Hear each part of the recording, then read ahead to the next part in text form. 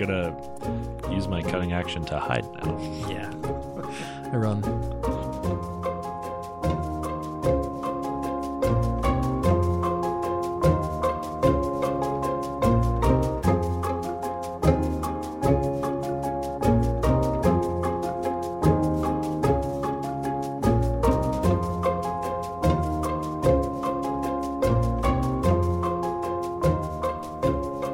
Live for the Mundangerous Bowl of Porridge in New York City, I'm your host Shane. And I'm your host Ishan. And welcome to episode 85 of Total Party Thrill, a podcast for game masters and players where we discuss our campaigns in order to inspire yours. In this episode, we're talking about that sweet spot when PCs are strong, but not too strong. But first, the rogue traders make better negotiators than the warband ever did in the Dynasty Unwarranted campaign. And later, Conan peaks early in the Character Creation Forge. All right, just our usual friendly reminder, there are t-shirts available with the Total Party Thrill logo from tpublic.com. Have we not run out yet? No, they never run out. Oh, wow. They just make more. It's like an everlasting rations. Mm-hmm. Or a well-stocked bag of holding. Something like that, yeah. A bottle of t-shirts. Anyway, there's a link in the show notes. And Wizards of the Coast is continuing its, weekly rants by releasing more Unearthed Arcana. This week we'll be talking about traps. Oh boy. I've got to say, the first half of this document, it's 13 pages on traps. That's a lot.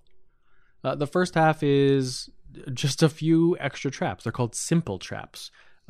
It's almost like a treatise that someone decided they wanted to write about. What is the philosophy behind traps? Oh, look, you need to have something, you need to have a trigger, and then you need to have something that happens, and then you need to have a way to, make sure that doesn't happen. And then there's, 4 or 5 examples of, really boring normal traps. Hey, there's a burning hand spell that happens when you step on a pressure plate. Blah, blah, blah, whatever. It does, however, get more interesting when it comes to complex traps. These are almost like creatures in and of themselves, or I guess layer actions that happen on their own. Mm-hmm. Yeah, it's like a layer action with no monster to trigger it. Yeah, exactly. They can go on 3 different initiatives. They can go on 10 if they're slow, 20 if they're fast, or 10 and 20 if they're very fast. Yeah. And then you've got situations where, I'm a little worried that some of these are going to be way too deadly, but we'd have to see in play. There are effects that happen on those initiatives, but then there are also constant effects that happen to anyone within a particular zone at the end of that character's turn. So it's quite possible that some of these higher level traps are going to be doing something to a character 3 times per round. Yeah, they can be kind of nasty.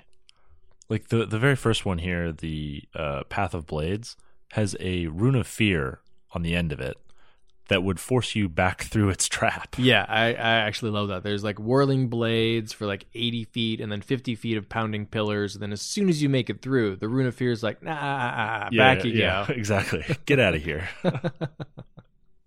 I like how they have sort of taken the old 4E skill challenge model that we have a sort of a love-hate relationship with and applied it to these traps.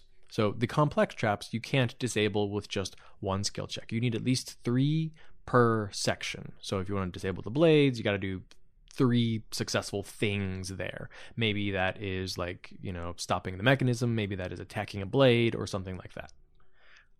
You need to do 3 other things with the pillars, assuming that you don't just sort of run straight through it and deal with the damage. And then 3 dispel magics or arcana checks or religion checks or something to handle the rune.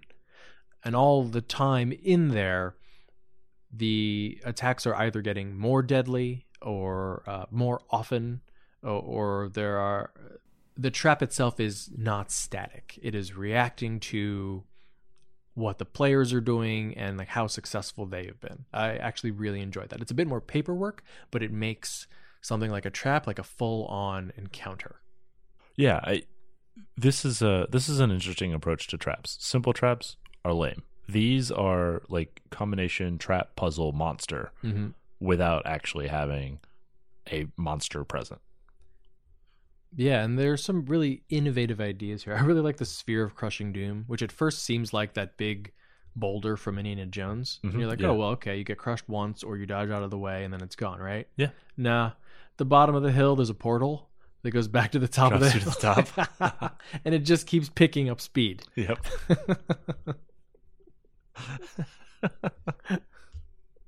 Classic. Yeah. So there's also a bunch of pages about designing traps, designing complex traps, because I think designing a simple trap is basically just a table, right? What level of spell do you want to trigger with this trap? Yeah, I do like how similar to the Dungeon Master's Guide, there is a table that says, okay, at these levels, if you want a trap to be, like just a hazard, or you want it to be really dangerous, or you want it to be deadly, this is the approximate amount of damage it should do, and like the approximate attack bonus it should have. Yeah. So that's handy if you want to sort of like design a trap on the fly or something like that. Yeah. Well, I mean, just using the complex as the model, right? You could take maybe a pair of monsters that would be an appropriate challenge rating for the party, and just turn them into a trap, turn their mechanics into a trap, right? But instead of working on their hit points, they've got to work on some secondary disabling mechanism.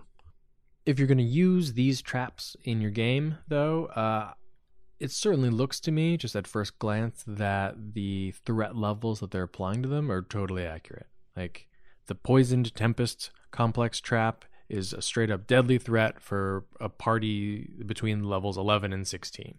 And it certainly seems that way because there's really no way out of it except by spending multiple rounds standing in a room filling with poison hallucinogenic gas. Love it. Yeah, a nice thing about this too is if you're not playing D&D, these traps are really cool, flavorful things that seem like they could be easily adapted to other systems. Yeah, totally. Like, it doesn't need to be coming out of like a snake idol head. Yeah. Right? Yeah, as long as you've got a concept of attacks and a concept of skills, you should be able to use them in any system. Right. So, for the most part, I think this one is actually pretty cool. All right. So, Shane, where are we in the Dynasty Unwarranted campaign? So, last week, we met the party, Doc the Explorator, Draco and Trank the Arch-Militants, Echo the Voidmaster, Flare the Astropath, and Trix the Seneschal. And they tied up some loose ends from the prologue adventure. We killed our old party. You killed your party from the prologue. Which was awesome. I mean, terrifying at first because that party was built as like combat beasts. Yeah. And we were built as a well-rounded party that can negotiate with people. Mm-hmm. But you had the advantage of surprise, and that's right. And they had also been blown half to pretty hell. wounded. Yeah. So you got the command from the Imperial Inquisitor Bones to execute the remaining members of his inquisitorial warband for their incompetence, and you did that. You blew up your shuttle in the process, but that's okay. You had a backup. One more backup. Yeah.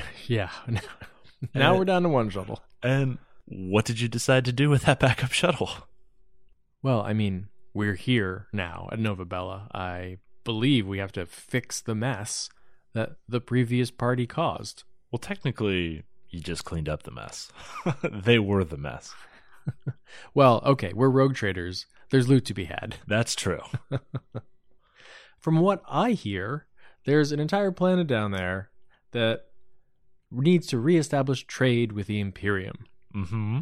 And probably needs to have a substantial excise tax levied on them as well. Well, I mean, by some sort of intermediary who may be at the right place at the right time. Perhaps if they could provide some, mechanical equipment that could help with the yield of the ration bars that they produce. All right, because we were terrified of our former party, we blew up one of our shuttles. But we do have another one. So we get on that one after, spending a bit of time healing up because basically now half our party was blown to hell. Right. Rested up, got on our shuttle and said, you know what? Let's go down and make some money. Because that's what we're here to do. You are rogue traders. You are somewhere between pirates and merchants. We prefer the term privateer Yeah, somewhere between between pirates and merchants.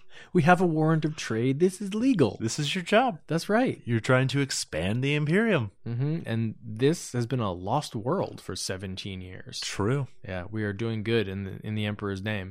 So you took your shuttle down to the surface of Nova Bella and asked for an audience with the planetary governor. Much more nicely this time. Mm-hmm. Yeah. Fortunately, he had just had a recent run-in with a group of ruffians who didn't take kindly to being told no. So he said, yeah, I'll meet you. I'll meet you. He did. Those ruffians are now dead. They were the Inquisitor's warband. You're welcome. So you had a negotiation, and basically you came to terms that, the challenge for Nova Bella was that they had an Imperial tithe to meet, and they would struggle to do that because they still used outdated, very labor-intensive farming techniques. And you said, hey, if we bring you better equipment and mechanize your farming, you can produce more rations, which you can then use to fulfill your tithe, and you'll have some surplus, which you can give to us. And we will trade that throughout the Imperium for, your benefit and ours. And that sounded like a great deal to them. So we agreed. And then only a little bit later, once we were alone, said, okay, where are we getting agricultural equipment from? We don't know anybody who has extra ag equipment. We don't know how to make it, and they don't have anything we could fix up. We don't even really know anybody who needs rations right now. Yep. It's very like a Zelda quest. Kind of, right? yeah. I'll take this seashell, sure. I'm sure someone in the future will need this. Exactly. But you had the deal. So it was time to go set it into motion. So you headed back to the ship, back to his enduring light, and, contacted your Inquisitor. Said, hey, Bones, sir, we have completed the task you assigned us. We have killed your kill team. Nova Bella looks like it's in good shape. Are we done here? And he said, look, you did a good job. I will free you from my service. And I have a little bit of information for you that you might find useful. We do love information. He says there's an Imperial Navy frigate that has been issuing a distress signal. The Navy is kind of out of position to respond to it. And if you got there first, you would almost certainly earn your way back into the good graces of the sector fleet. And we said, thank you, Inquisitor. That sounds like a great lead. And made preparations to head directly there as quickly as possible. And we'll find out what happens next week. So this week, we're talking about the Goldilocks levels. So what exactly are they? Well, in most RPGs, you start out as a level 0 dirt farmer. You've got a broken sword, cracked armor. If you're lucky, you've got a crossbow with a few bolts and maybe a couple spells per day. At that level, the game is usually pretty lethal, and success depends a lot on luck. On the opposite end, though, near the end of a campaign or at high levels or, in some games you just have lots of XP, PCs have nearly unlimited options, right? They have tons of methods to overcome whatever obstacle the GM throws at them. They've got Wish, or high-level reality warping, or crazy friggin' artifacts and magic gear. Or a literal army of followers and henchmen. That's right. A whole nation. So they can really feel indestructible.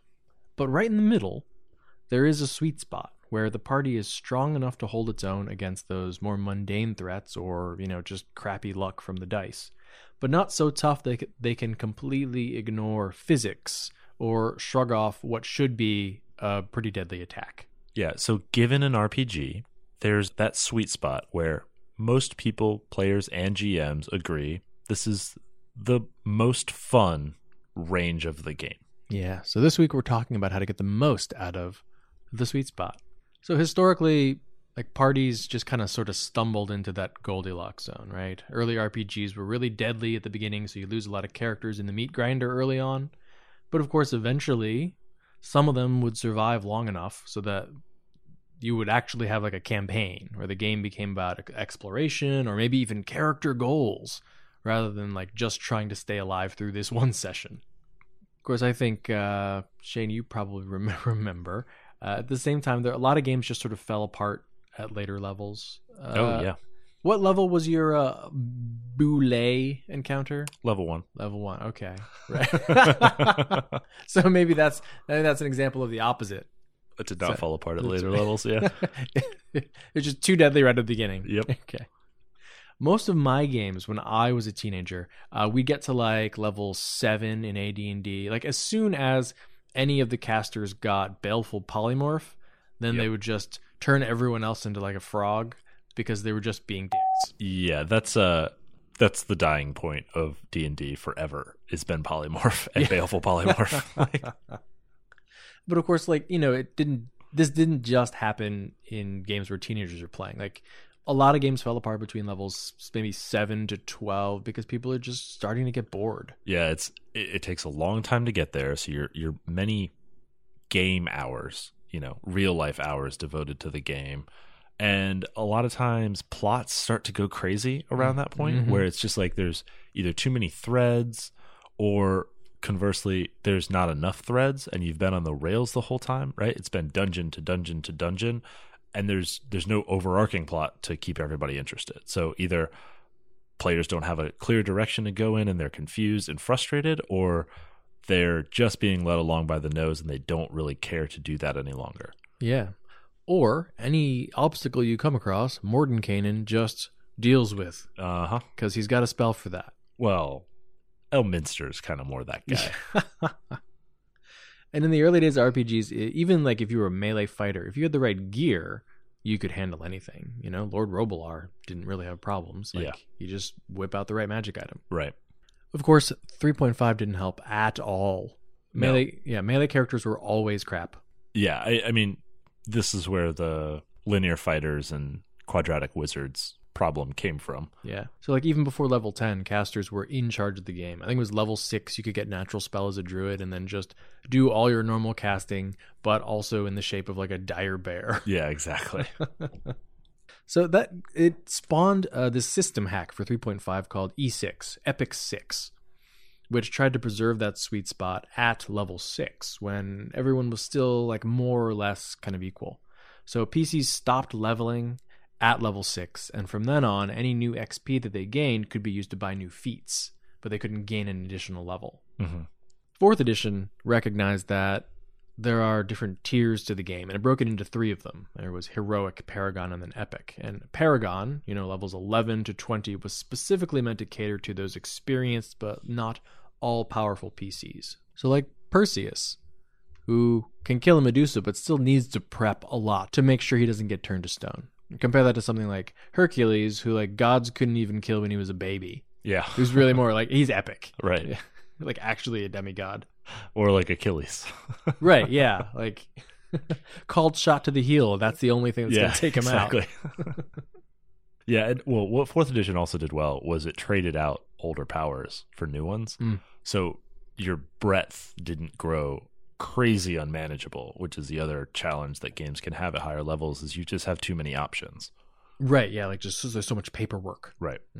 Yeah, a game like E6, you have this tight, finite group of abilities, and then, every once in a while you add like one feat. Right. Which honestly probably doesn't give you another option, but makes you better at something you're already doing. Right.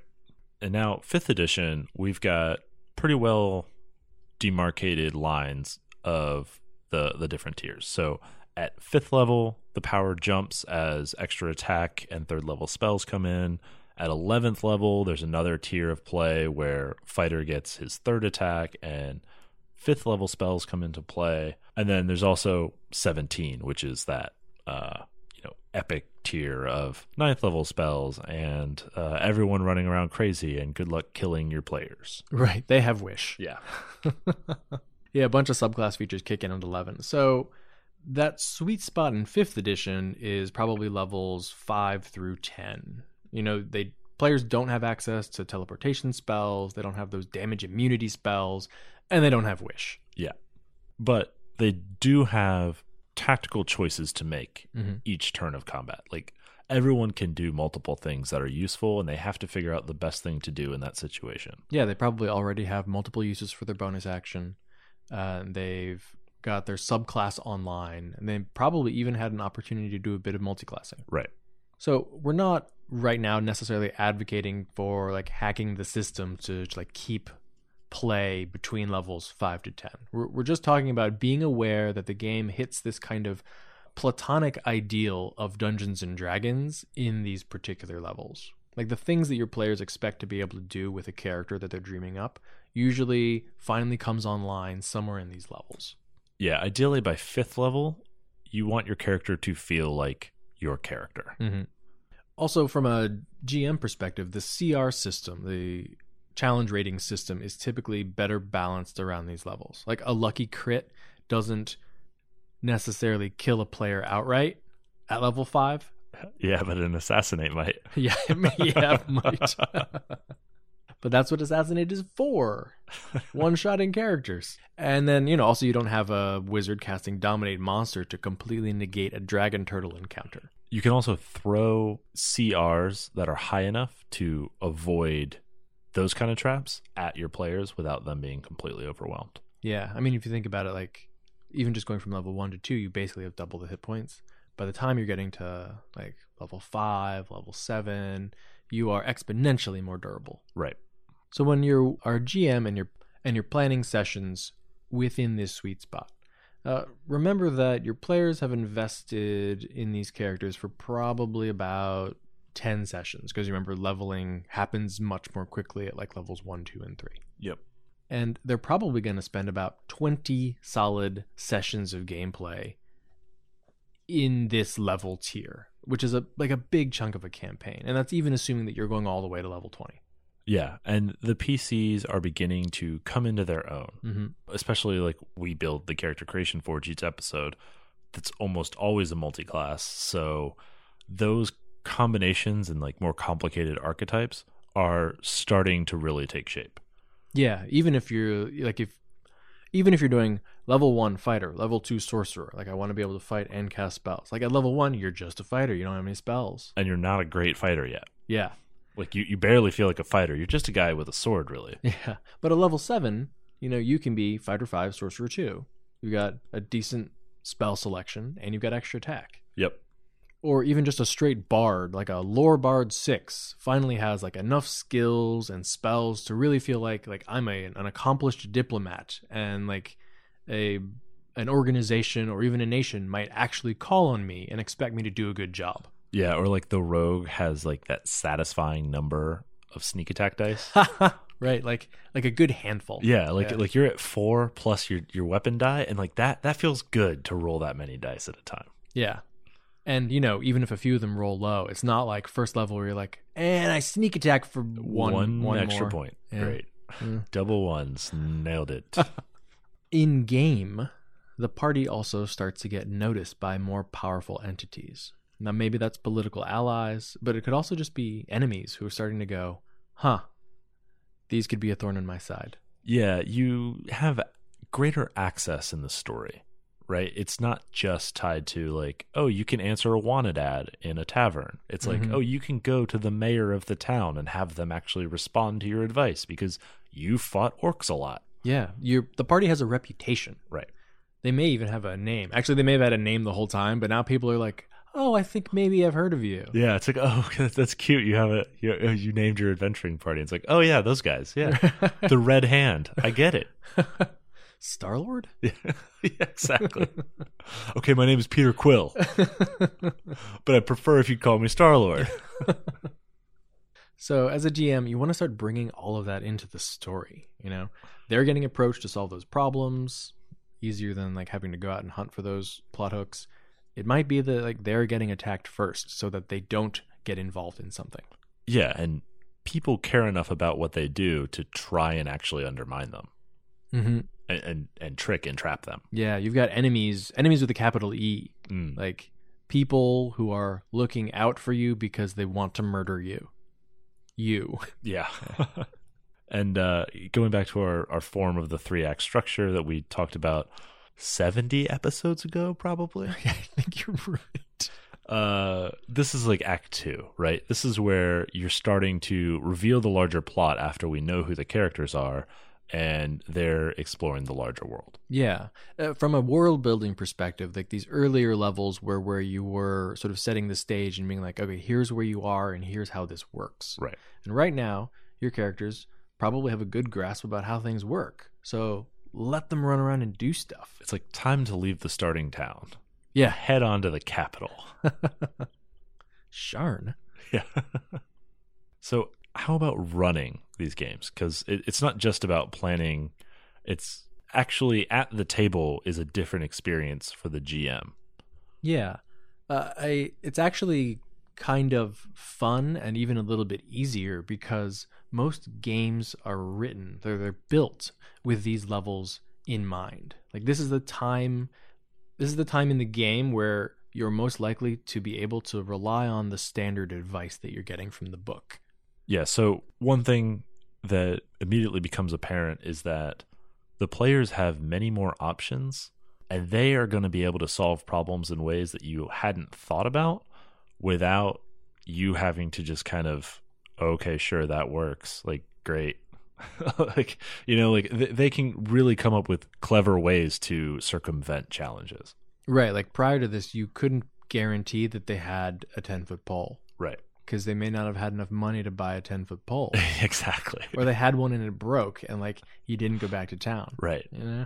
So if you think about it, like at lower levels, when you're the GM, you need to determine a very specific way for a task to be resolved because you have to make sure that the party has access to it. Right. So like if you introduce a monster that has a magical poison and the only way to like counteract it is with the neutralized poison spell, well, you can only introduce that if your party has access to the neutralized poison spell. Yeah, there had better be a scroll or a potion or a healer in town who might be able to handle that for them. Because if they're not going to make it to one of those three things after they get poisoned, they're just dead. Yeah, you screwed a party member over. Like look at the swarm of rot grubs. Yeah, okay? Exactly.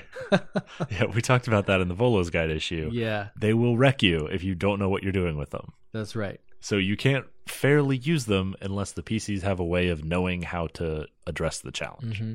On the flip side, at higher levels, like you can expect that the party will have a way to cast, like, for example, Greater Restoration. Even if no one has that on their spell list, like they can figure something out.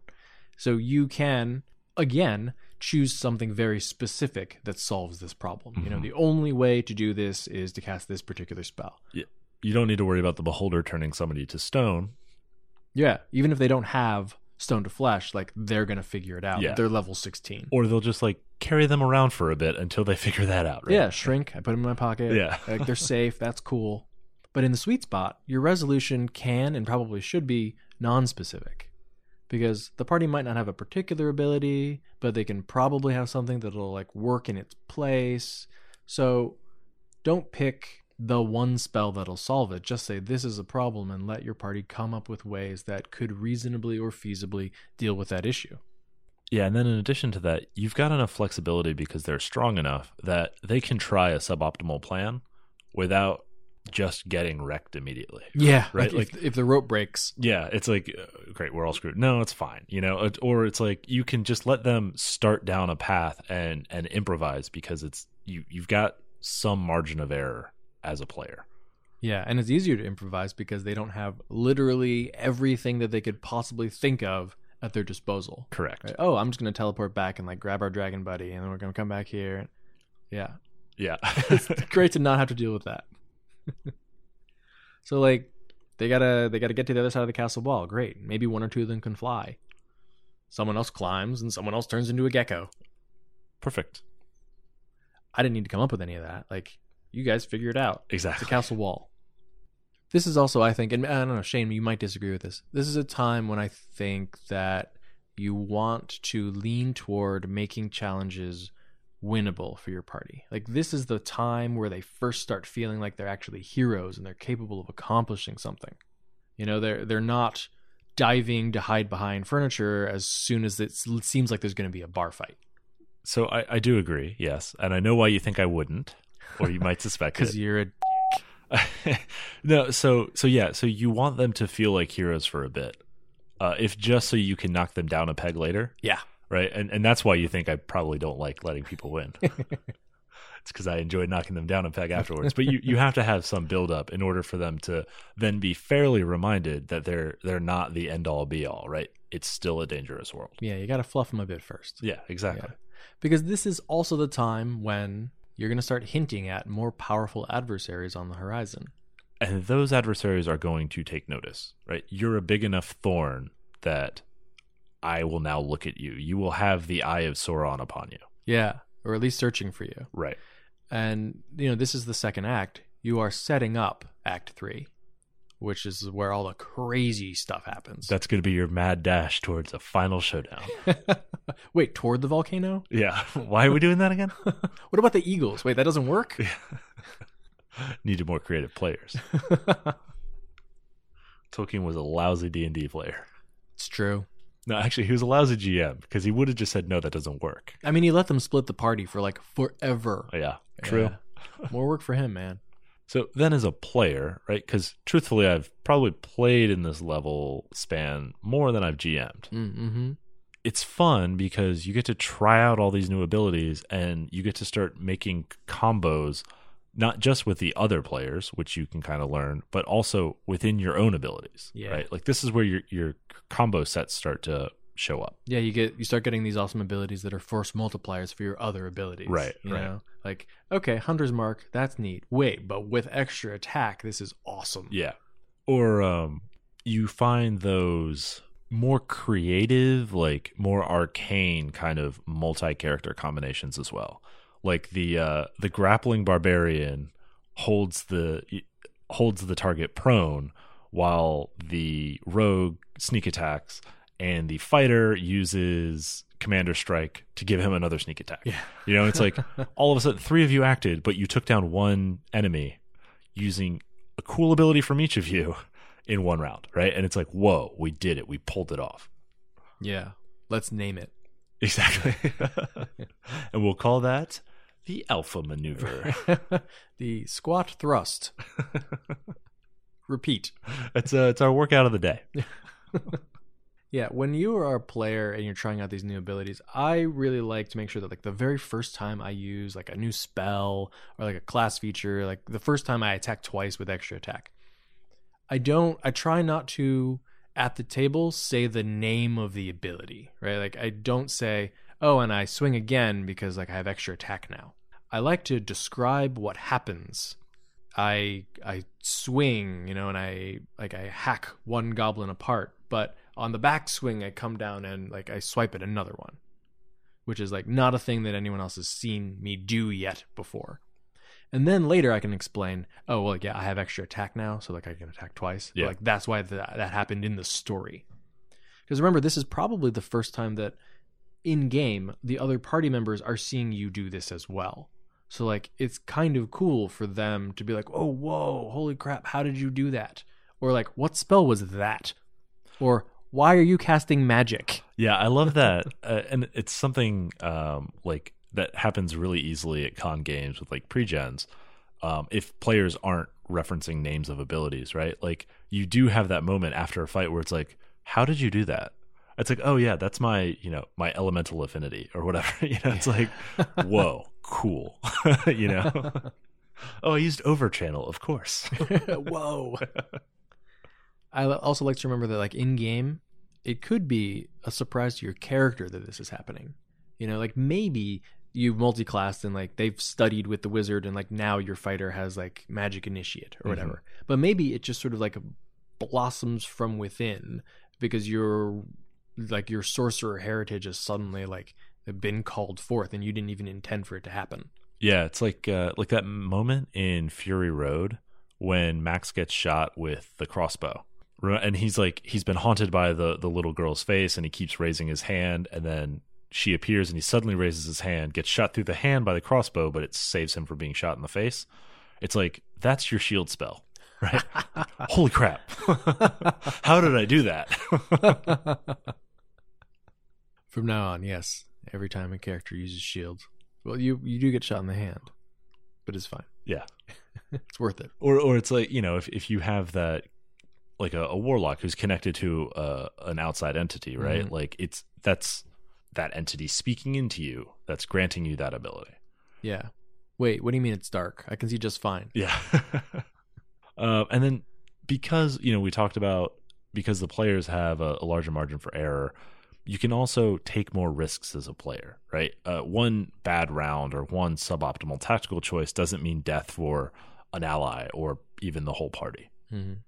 And it's important as a GM to keep this in mind too. If you have players that are going to want to do more kind of flavorful and fun and zany kind of tactics rather than straight hard tactical minis combat, then you probably want to ease up on the difficulty of the challenges so that they have even more leeway to do that. Yeah, especially at the beginning when they're just beginning to learn how to use these new abilities. Yeah. But if you've got the rogue who's going to be swinging from a chandelier, if you can find it, keep in mind you might not want to throw full encounter levels at them. Dude, we're expecting you to sneak attack. No, it's cool. I dance. Expertise in performance. Right.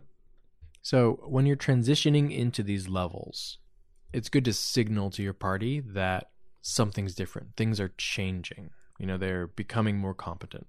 And one good way to do that is to have the party face an old enemy or, old enemies, right? A named enemy or maybe just another band of goblins, something that they fought before, and have them just fare much, much better. Yeah, this is a nice way if somebody got away, right? They come back for their revenge and they just get wiped. Yeah, or if you always have to travel through the woods and sometimes you know that there are roving packs of wolves. They've dealt with that before. That was really difficult. You've got to go through the woods again. There are more wolves. Oh, wait a minute. We mopped them up in 2 rounds. Yeah. And then you stop dealing with the wolves.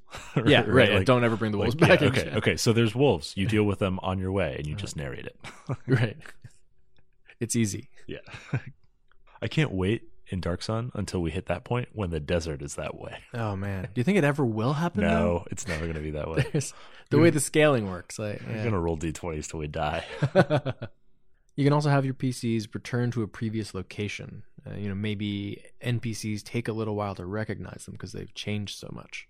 Or they have an outsized reputation, like Jane in Firefly returning back to Janetown. Right? What he did was not a big deal when he was just a young thief, I guess. Yeah. But now that he's returned back, They made a statue of me out of mud. Mud. I am level 5. And it's a good time for the close of the first arc of the story. The party returns successfully from whatever it is they needed to do, or, returns having failed and buries the fallen and then needs to recruit those new members. Or get recruited by the next party. Yeah. Depending on how many survive. But the tone should be, all right, things didn't go so well, but we've learned from those mistakes. We're stronger now, and now we think now we can handle this, right, or we can fix this. Okay, so you've gotten into this tier of play. You've gotten to level 10. You're about to hit level 11. How do we transition the party out of this tier? Well, hopefully for the last 5 levels, as a GM, you've really been seeding those plot hooks for the higher levels of the campaign. Yes. And you want to have ideas of how they all tie together as well, right? Mm-hmm. Even though the party might not know that yet. Right. Just bear with me. Bear with me. Stick to it. Right. We're going to get there. And then you also want the party to have sort of enjoyed being successful in these sort of relatively low-level tasks, right? Not changing the shape of the world, but changing maybe the shape of a town or of a country. Mm-hmm. But near the end of this time, as they're beginning to transition to the higher levels and outside of the sweet spot, they should come face to face with something that they can't handle or that they can just barely handle. Yeah, or they fail in stopping some scheme that they've been working against, right? So maybe in like in a spy type game, right, the rival agency does actually win out on the race for the informant. Right, and it doesn't even necessarily need to be something that is the player's fault, right? Like, they don't need to have rolled low or something. It could just be a plot point that happens to show them that, yeah, you're big fish, but there are still bigger fish out there. Right. I mean, maybe not so heavy-handed as George Lucas. What do you mean? He had actual big fish in Phantom Menace. Oh. we're about to get eaten by a big fish, and then another bigger fish. Just cut this. It's fine. All right. So, for example, your party might be away and actually succeeding and, saving someone or like retrieving the MacGuffin. But when they come back, the entire city has been burnt to the ground by a dragon while they were gone. Whoops. There was no way for them to stop that. They didn't fail. It's not their fault. Right. But guess what? There's a dragon. Yeah, sometimes life just, Dragons you. Yeah. And then it's also good to mark this transition with a new quest, right? Let's kill the dragon.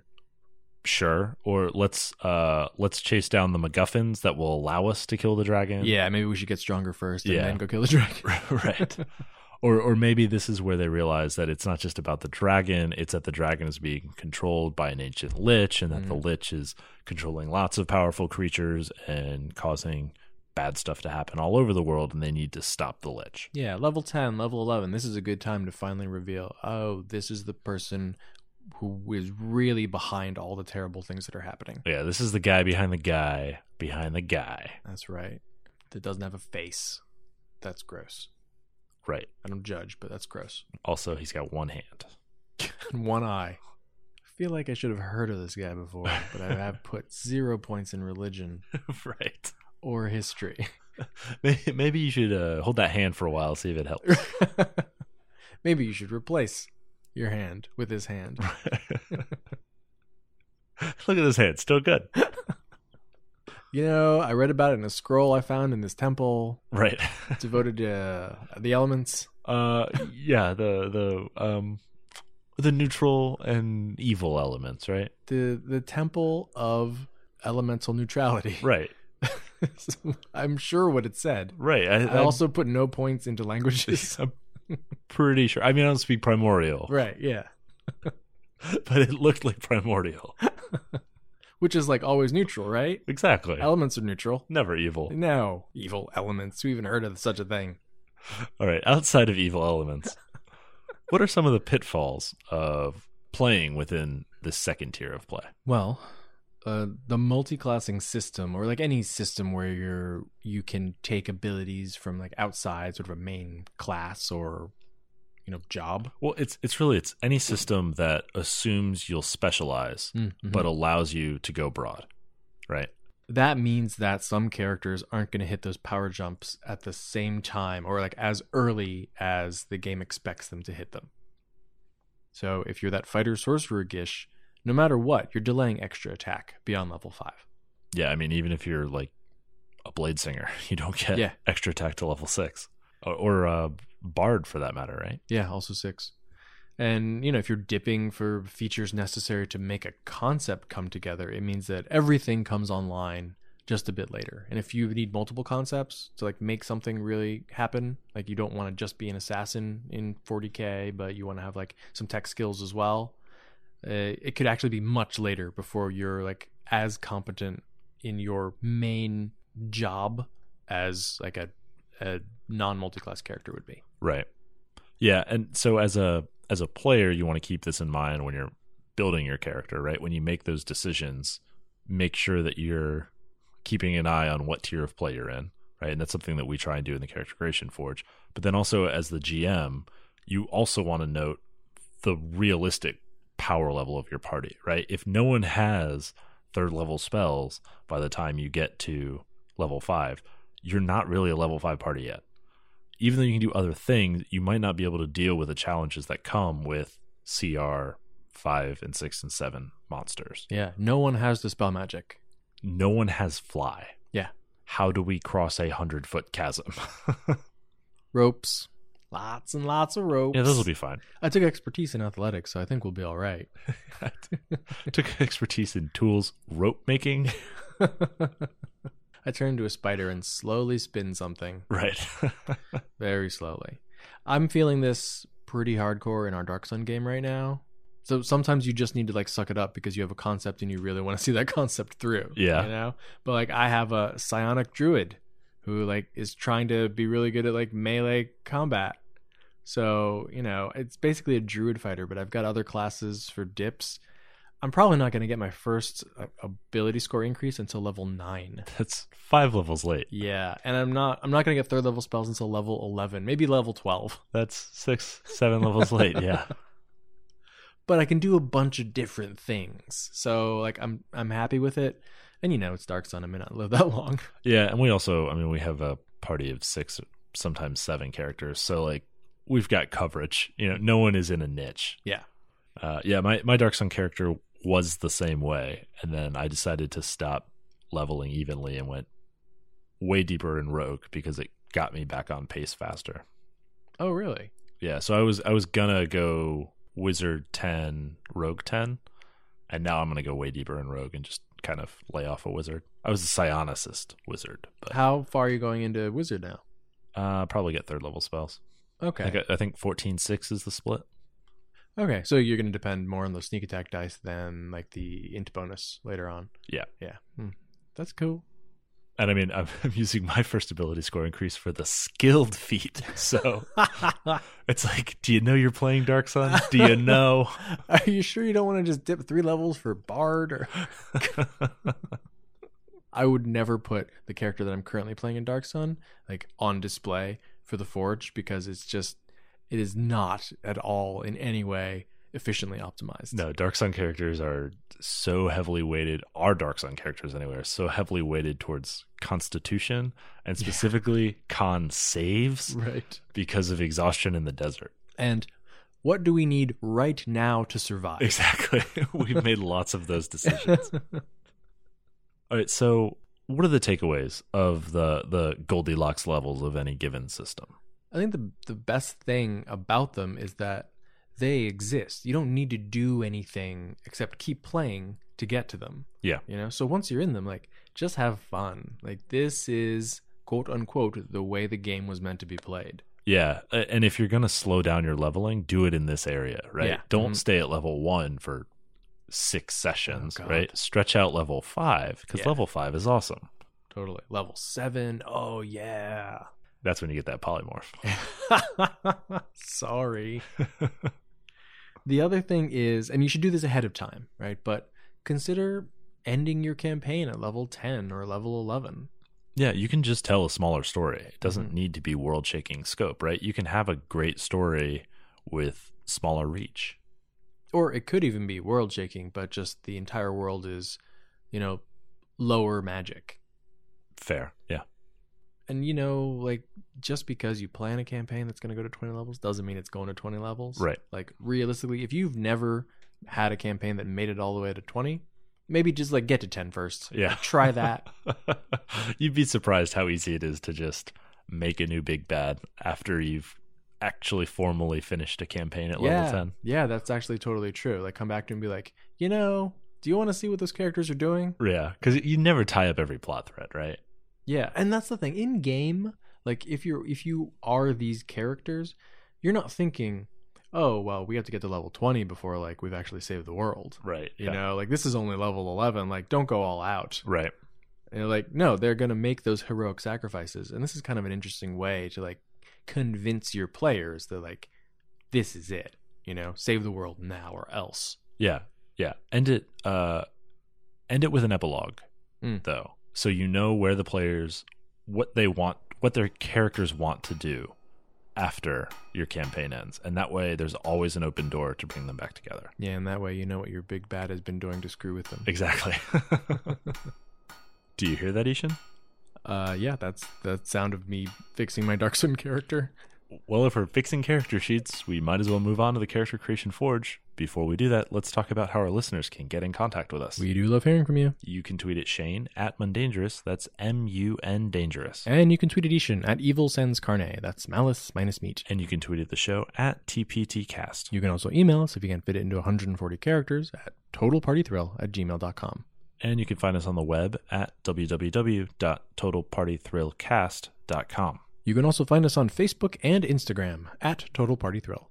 So this week in the Character Creation Forge, we are building Conan. You've been reading the books recently, haven't you? Well, it's not really a book. It's a collection of short stories, but I have been reading an anthology in chronological order of how they were printed. Oh, wow. which is Interesting. not in chronological order of how they occur, which means it's just a random collection of short stories about some guy. It's like when I read, Doc Savage books. Yeah, whatever. It's fine. Doc Savage. We should build him. He's kind of like Conan. Anyway, so the reason that we picked Conan for this particular episode is that he's a relatively low-level character, at least in like D&D terms. Yeah, definitely.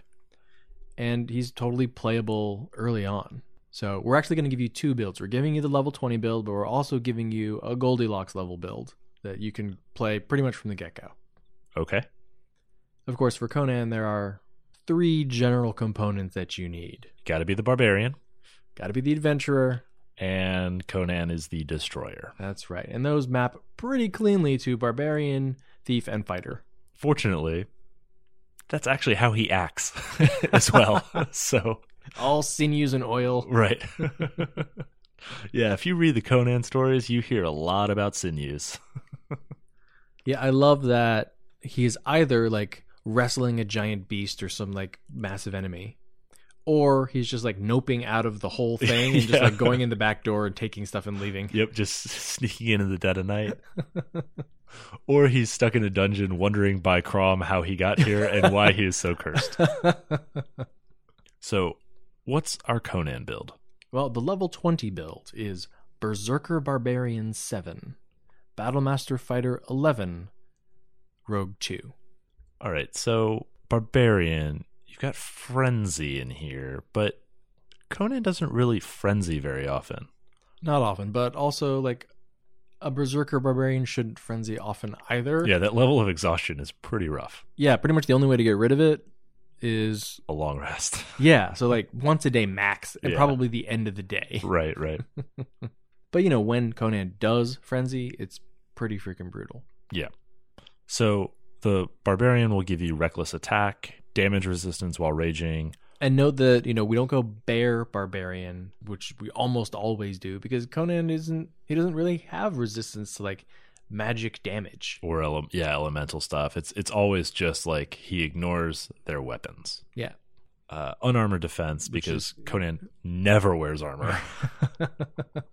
I mean, where are you going to get all that metal? Well, at the point when he was mounted, when he was riding as a knight, he was actually armored. But yeah, eventually you can do that, sure. Low levels, you're probably mostly naked. You're lucky if you've got a loincloth. Exactly. You also have feral instincts, which give you advantage on initiative, because if there's one thing we know about Conan, it is that he is supernaturally fast. And you will also be able to act on your turn in combat, even if you are surprised. So you're basically can't be surprised. And then another nice thing for Conan, because the stories actually do have a lot of supernatural horror, a lot of Lovecraftian horror, mindless rage. While raging, you are immune to fear and charm. Yeah, and of course you can reflavor that. It doesn't need to be mindless, right? It doesn't need to be foaming at the mouth. Right. But it can be.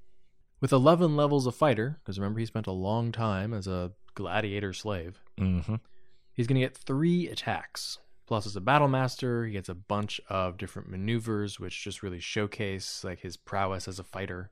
Extra attack, obviously, and Indomitable, which helps him shrug off those mental effects from spellcasters. Yep. And then, as a fighter, you also get Second Wind, which is just like that extra reserve of willpower and willingness to fight that Conan also always has. It's like he always gets beaten up a little bit in the beginning by something that's way too strong and way too powerful and just ripped 6 men in half. But then like he sees the girl in distress and finds something within himself to keep the fight going.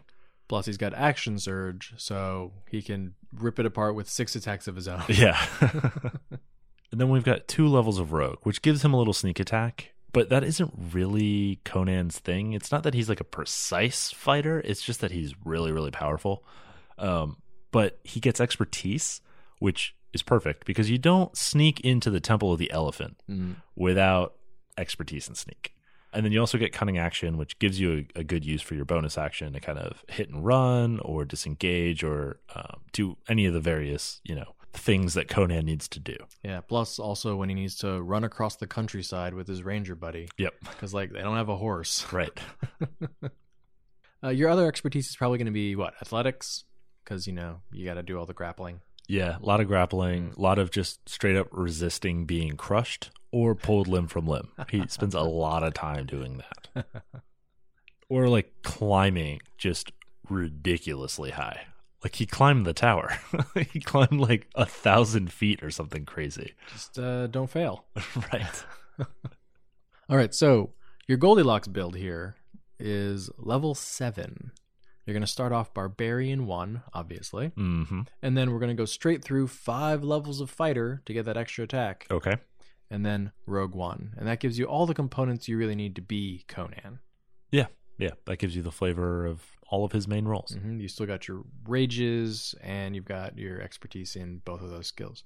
You can, if you want, move Rogue a little earlier, but you just be aware you're delaying your extra attack one more round. Yeah. One more level. Yeah, it's tough to do that because you'd be relying on sneak attack to level out your damage at level 6. Yeah, but you're probably using a greatsword. Yeah, I mean, you'd have to use like a scimitar, which Conan does use from time to time. He picks up a lot of lousy weapons. The riddle of steel is, why can't I keep one weapon? Right. So, Ishin, tell me about your Conan the Barbarian. How did he get this way? His family was turned into statues of living stone by the evil serpent men from another dimension. Are they from another dimension?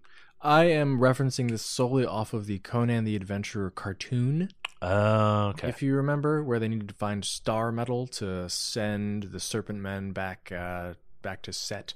Okay. I am thinking of a different story in which there were like ape men. Oh. And he came in with a pirate ship. Conan was also spent a lot of time piracy. That's interesting. Anyway. Athletics is great for climbing rigging. Yeah. Yeah. So, family turned to stone. Got it. I mean, I think, but how did it go? Conan the Adventurer, right? And then there was like a voiceover, right? It was like, oh yeah, Conan, the mightiest warrior ever. His quest to undo the spell of living stone cast upon his family by driving the evil serpent men back into another dimension and vanquishing their leader, the cruel wizard Rathamon. And then they sang some more. Look, you just gave us some proper nouns. We got plot hooks. That's right. I think it ran for like 22 episodes in like 1992. Yeah, it was like a direct take off of He-Man.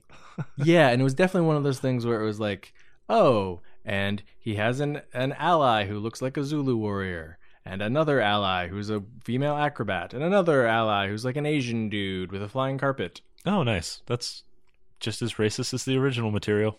Probably. But they were all competent. Well, that's nice. Right? And as like a little non-white kid, I was like, oh, good. That's nice. I mean, it was the 90s. Perfect. What are you going to do? Yeah. Yeah. And then Street Sharks happened, so everything got so much better. Yes. So my Conan, out for vengeance. And of course, I think the barbarian fighter rogue combination is sort of like the trifecta of effective adventuring.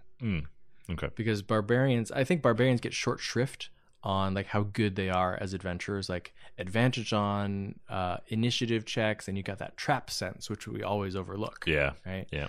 But yeah, this is a guy who can smash things, but also pick locks. Right. And he's like well trained. So he's the consummate adventurer.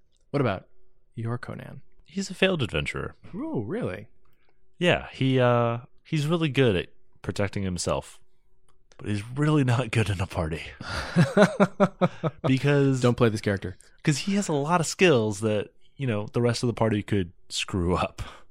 Well, it's tough to sneak. I see. Like it's tough to like when you're built for that kind of solo situation, it's tough to adapt that to a group. If you made him an Earth Genasi, he could just cast Paths Without Trace and everyone could sneak. Yeah. Mm-hmm. The Earth Genasi Conan. Yeah. It's much more party friendly. Doesn't make any sense. No, it doesn't. No. Anyway, yeah, so he's mostly a failed adventurer who is now just trying to do whatever he can to keep himself alive and maybe find that one party that doesn't die on him.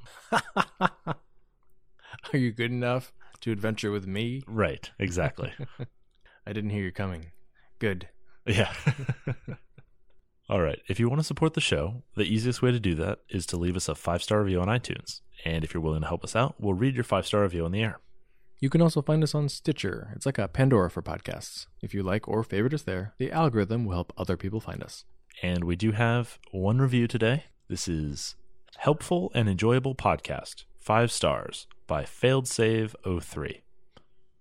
As a longtime player and first-time DM, I think this podcast has helped me run a much better campaign than I would have otherwise. Thanks.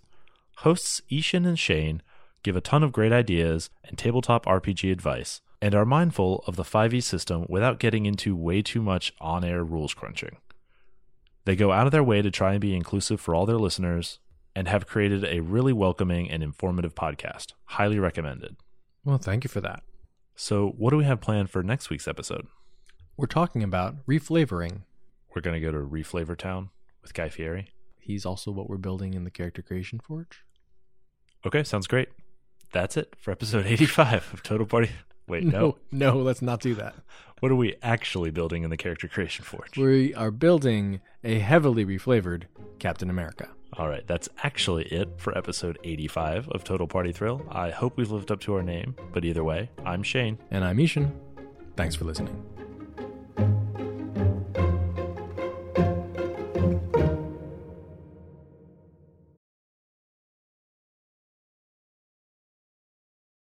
All right, do you hear that, Ishan? That is the sound of me ending this campaign early. I don't know what sound that is. Crumbling stone. Scribbling paper. Why did you not go with optimizing your dark side character? Re-optimizing.